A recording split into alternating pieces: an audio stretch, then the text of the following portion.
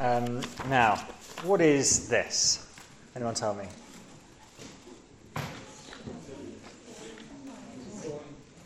A coin, thank you. What's it got on it? Picture of the Queen. Yes, now, what is the difference with this one? It's the king. Wow, yeah, you're right. That feels odd to say, doesn't it? It is. It's what the new coins are going to be like. Any other differences that you noticed, other than it's got the king, not the queen? Anyone notice anything else? It's facing the other way. It's facing the other way, that's right. You notice? Apparently, every time, and it hasn't happened for a very long time, there's a change of king, the direction that they're facing changes on all the coins and notes. And that's to symbolise the change that a new king or queen brings. I thought that was interesting. I don't know about you. But I think it's actually quite a helpful idea for our passage today. We're back in John's Gospel. As a church, we were working our way all the way through John's Gospel. And we're back in it after a few months away. But in the passage we just read, Jesus was making a claim about himself, unlike any other. A claim which goes even beyond any kingship of this earth. And it demands a radical change in direction from everyone who hears it. His claim was right there at the beginning. Do you notice it? I am the light of the world. Now, for those who are here, when we were looking at the previous bits of John's Gospel, you might remember that Jesus had already described himself as the light for humanity and the light of life. He's already made astonishing claims about himself. But I think what we see here encapsulates a great deal of what all the previous chapters have shown and takes us even further. And I think it's a message for all of us, whether we're committed Christians, and we've known Jesus for many, many years, or whether we're utterly sceptical. And so please do keep that passage open. If you've closed it, open your Bible back up to page 1073, because we're going to be looking in some detail. And we're going to spend disproportionately long on that first verse we read. So if you feel like we've got very little distance in the passage after 10 minutes, then don't worry. We're not just going to be here for hours and hours. Because that first verse is bursting with meaning and importance. Jesus said, I am the light of the world. I'm going to see 5 things about that statement that help us see how mind-blowing it is, see how we need to respond. Firstly, it's a unique claim. These are all on your word sheets, grown-ups, if you're interested in kids. There's some things in the booklets on your clipboards to help you follow along. It's a unique claim. There's none like it. I am the light of the world. It's the second, actually, of 7 I am statements that Jesus makes about himself in John's Gospel. They're really the way that John ties together his whole biography of Jesus. And actually, those 2 words, I am, are surprisingly crucial in the context of the whole Bible. The Greek that this was originally written in by John for I am is a bit more unusual than in English. I am, in English we say I am all the time. The Greek words are a bit more like I myself am, or something like that, a bit more unusual. And the translators have kept it as I am because of the Old Testament. In the Old Testament, that little phrase I am, or I myself am, also occurs in prominent places. Does anyone recognise that statement, I am, from anywhere in the Old Testament? Yahweh, thank you. The name of God himself, when he introduces himself for the first time personally, says, this is my name, he says, I am who I am, or I am for short. Yahweh or Jehovah is I am. So when Jesus arrives on the scene and says, I am again and again and again, we're meant to get something of why the Jewish people are so shocked, increasingly shocked as he keeps saying it. I am. It's a unique claim because he's claiming to be God himself. And here in particular, Jesus says, I am the light of the world. Now, again, we need to put this into context. He's speaking in the middle of a Jewish festival called the Feast of the Tabernacles. And we find out later on he's at the temple where the celebration particularly focuses. And the Feast of the Tabernacles was all about the way that God brought them to the land that he'd promised the Jews. And they'd arrived. And there was a celebration every year. And during the feast, there'd be a special lighting of the golden lamps in the temple to remember the way that when God took them out of Egypt, he led them with a pillar of fire by night. And it might be, we think that was a bit unnecessary. Why does he need to lead them with a pillar of fire? Couldn't they have just checked the way on Google Maps and used their torch? Well, no. They needed help knowing the way. But also the dark in those days was a pretty big obstacle. Trying to navigate in the dark. I don't know if you've ever tried. Your phone's run out of battery, you've got no torch. Trying to get anywhere in the dark where there aren't street lights is pretty tricky and can feel pretty dangerous. It can be dangerous. These were slaves fleeing at the drop of a hat with their children and the elderly and with everything that they had. There was no light pollution. In the dark, it was very dark. You could fall down a ravine. And God provides the light so that they can go with him to safety. And Jesus says, I am that light. I am the God who goes ahead of you to lead you, protect you, to rescue you, to bring you to the promised land. He alone can get us where we need to get to. He alone can protect us in this world from its greatest dangers. He alone can rescue us from the evil and brokenness, not just around us, but inside us. And he alone provides light in the darkness of our world. Our world is dark. Even with the electric lights 24/7 at the flick of a switch, it's utterly dark. Stumbling around, guessing which way to go, which way to live. The only idea is that what you feel within should lead you. And that can lead you into all sorts of trouble. So Jesus is the light that uncovers the darkness and leads us in the right path. It's a totally unique claim. Secondly, it's a universal claim. Do you notice that? I am the light of the world. Whoever follows me will never walk in darkness, but will have the light of life. This isn't just for the Jews, the Israelites, a few hundred square miles in the Middle East. Actually, it was never meant to be just for the Jews. God had told Israel that you ought to be a light for the nations back in Isaiah. And they often forgot that, ignored it. But Jesus is saying, I am the light of the world. Now, the world means two things in John's Gospel. It can mean the whole of creation, everyone and everything. And Jesus is saying he is the light for everyone and everything.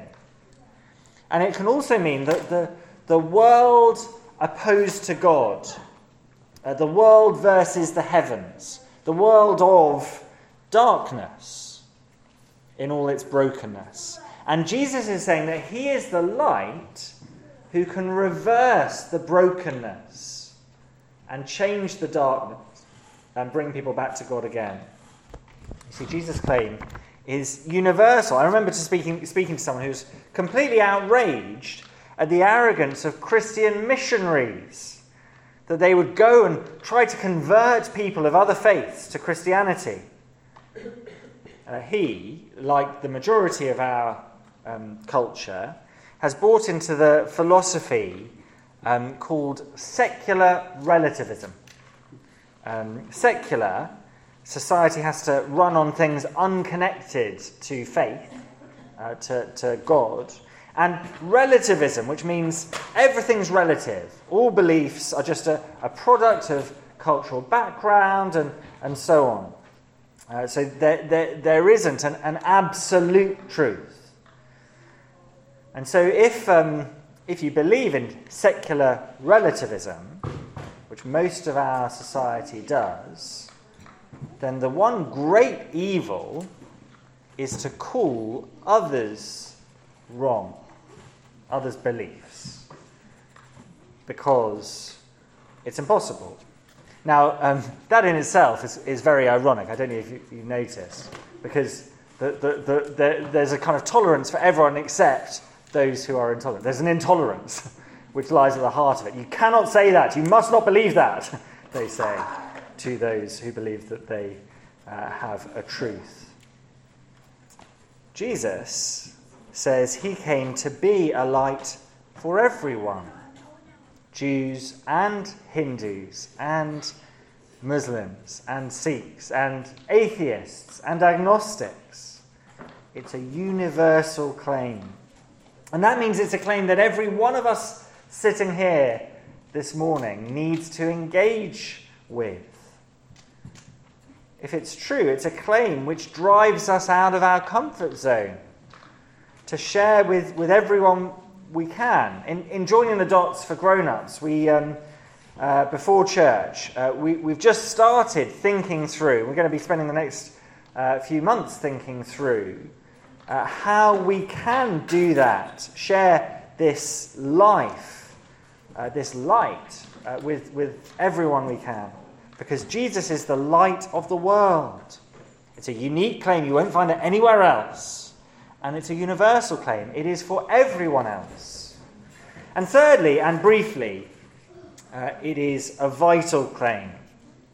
Now, perhaps this seems obvious to you given what we've already seen, but this isn't just an optional extra to human existence. Like if you buy a car, you could go for leather seats or you might not. This is the engine.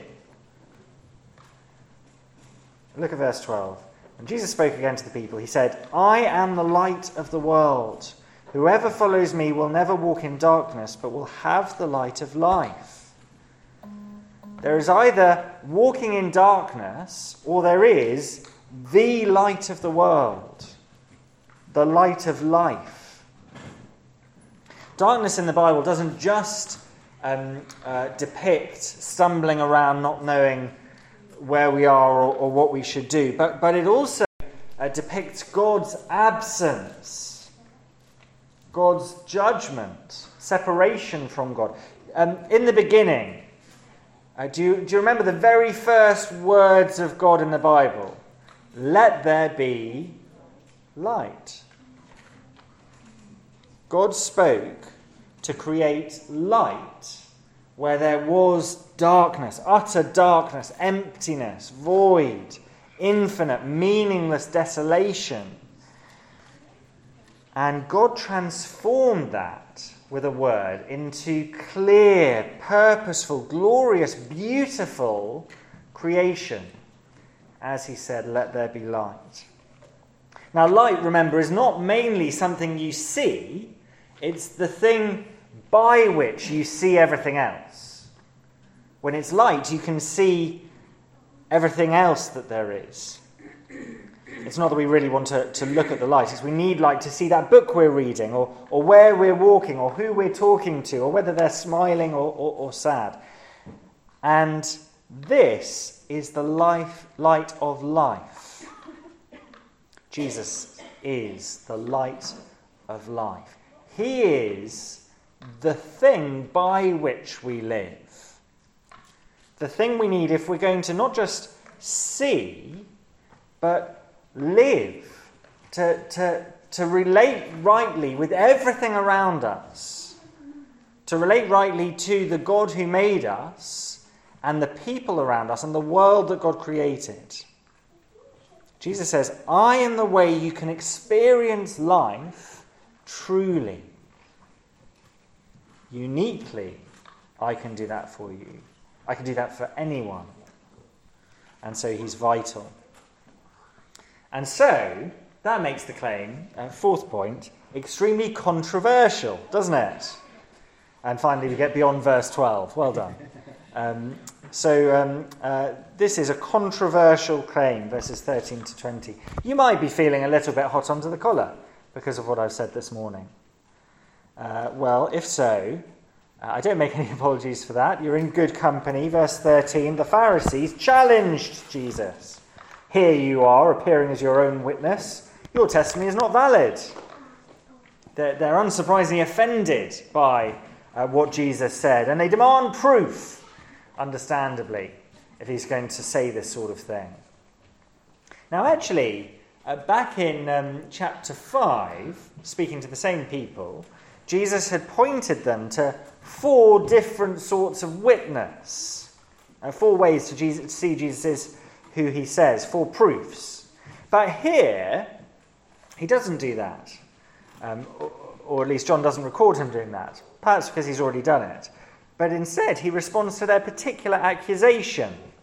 And they say, here you are, appearing as your own witness. You're just blowing your own trumpet. If we're going to believe you, we need someone else to say it. It ought to be others who prove your identity, Jesus. Well, listen to what Jesus says in response. Verse 14. Jesus answered, even if I testify on my own behalf, my testimony is valid, for I know where I came from and where I'm going. But you have no idea where I came from or where I'm going. You judge by human standards. I pass judgment on no one. But if I do judge, my decisions are true, because I'm not alone. I stand with the Father who sent me. In your own law, it's written that the testimony of 2 witnesses is true. I'm one who testifies for myself. My other witness is the Father who sent me. And now you might have got a bit lost there. Don't worry. In other words, Jesus is saying, who do you expect to be my witnesses? Who do you think is qualified to stand for me and say, this man is God himself, the light of the whole world? I'm claiming to come from heaven. Perhaps you can appeal to someone else who's been there and come back to tell you. No? Well, then you're going to have to listen to me. What sort of evidence would you require if not my testimony? And if you won't listen to me, if you're putting yourself above me in judgment, well, watch out, because my Father also speaks for me. He can tell you that I really am the King of the universe. Now, I wonder if sometimes all of us can have a similar attitude as the Pharisees, whether we're convinced Christian believers or not. As Christian believers, it's tempting when we know that Jesus is telling us to do something which is costly or painful as we read the Bible. It's tempting, instead of just obeying, doing what he says, we say, well, I'll only do this if God makes it really obvious that I've got to do it. If he opens or closes doors, if he jumps through this or that hoop of mine that I'm going to put in front of him. And there's no room for that sort of attitude. We don't have the knowledge or wisdom about life or about God to stand in judgment over Jesus' words. We've never been up to heaven. We've never seen the world in a bird's eye view. All we can do is trust him. So it's tempting as Christian believers to have that attitude, but it's also a common thing for many skeptics. I've heard lots of people say, if God wanted me to believe, he could just do a miracle and show me. Then I'd believe, but I've never seen a miracle. In other words, prove it, God. Jump through these hoops. Provide these sorts of proofs for me. And I'm afraid that Jesus says to you, that's just not the way it works. You don't get to sit in judgment over God. He's given us the right evidence for us to believe what is true. The claim is that Jesus came into the world to be light for everyone, once for all. He died and he rose and he went to heaven. And the proof must fit with that, this one-off historical event, because it was a once-for-all light. The proof is in the person and work of Jesus Christ. And God has very kindly preserved for us more historical record about that moment in history than anything else ancient. And so, when faced with the controversy of the claim, when tempted to dismiss it as far-fetched, we need to hear Jesus' point. I am one who testifies for myself. My other witness is the Father who sent me. And so naturally then, the people listening to him say, verse 19, where is your Father? Okay, Jesus, you're saying your Father is a witness. Well, bring him out so we can question him. We might chuckle a little bit at that as readers, because we think they're being a bit dense. He's saying his Father is God himself.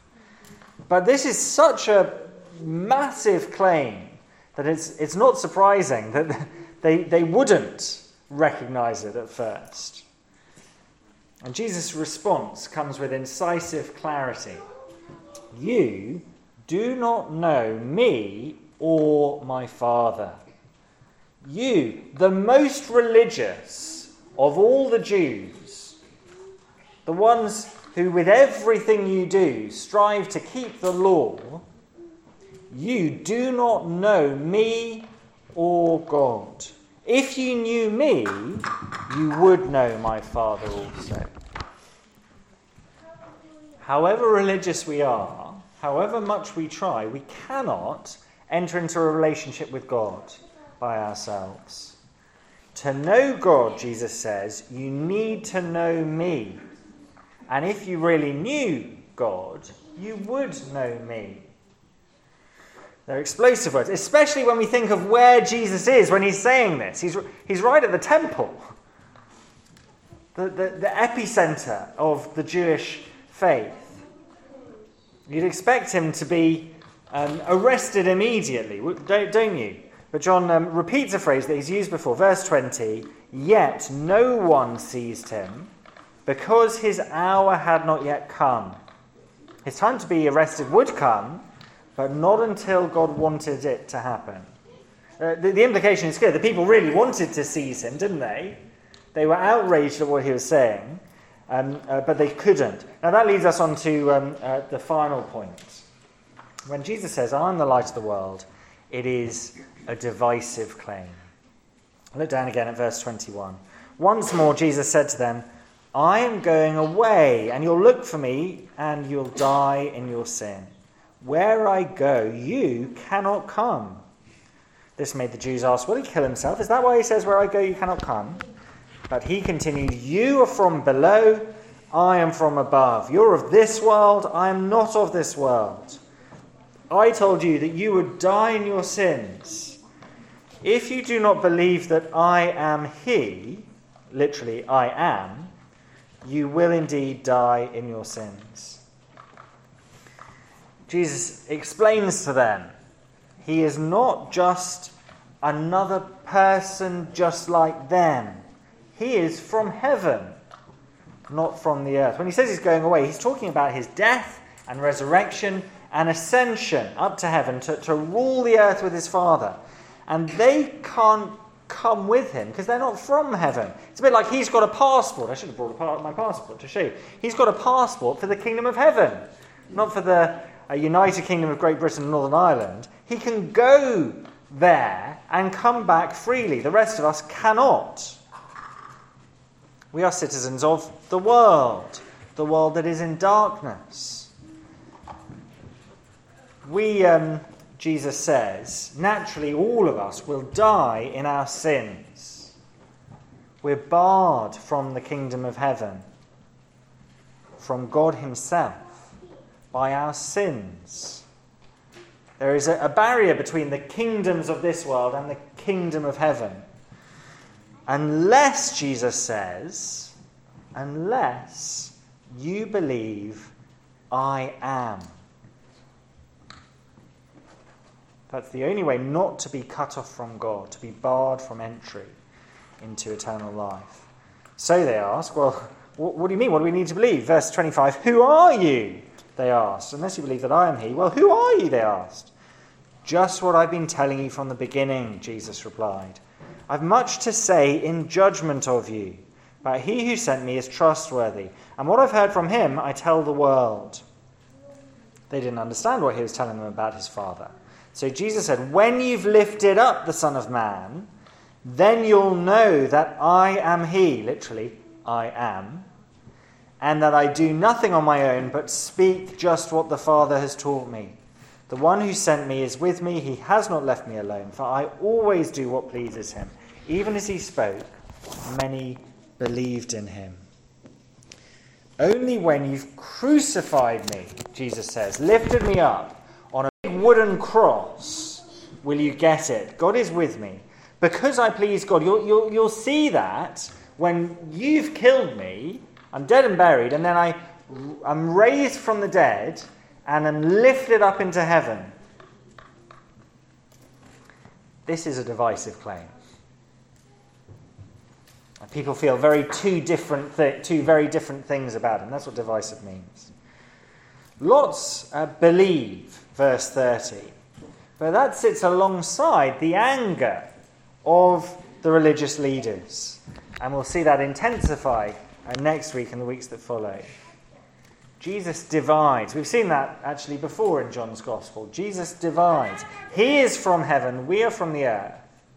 And that division continues amongst those who believe him or those who are offended by him, who get angry about him, who want to kill him.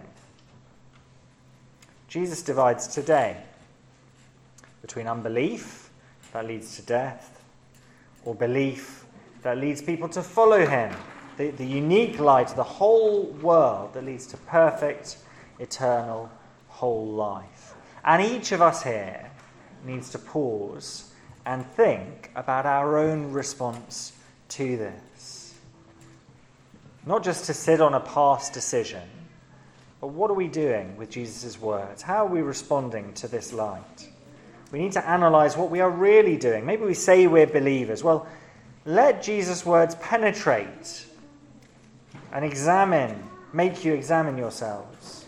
Maybe we're convinced that Jesus isn't who he says he is. Well, let Jesus' words make you examine that too. I want to finish with some words from our late Queen, from her 2012 Christmas broadcast. I know it's not Christmas, but she said, "This is the time of year when we remember that God sent his only Son to serve, not to be served."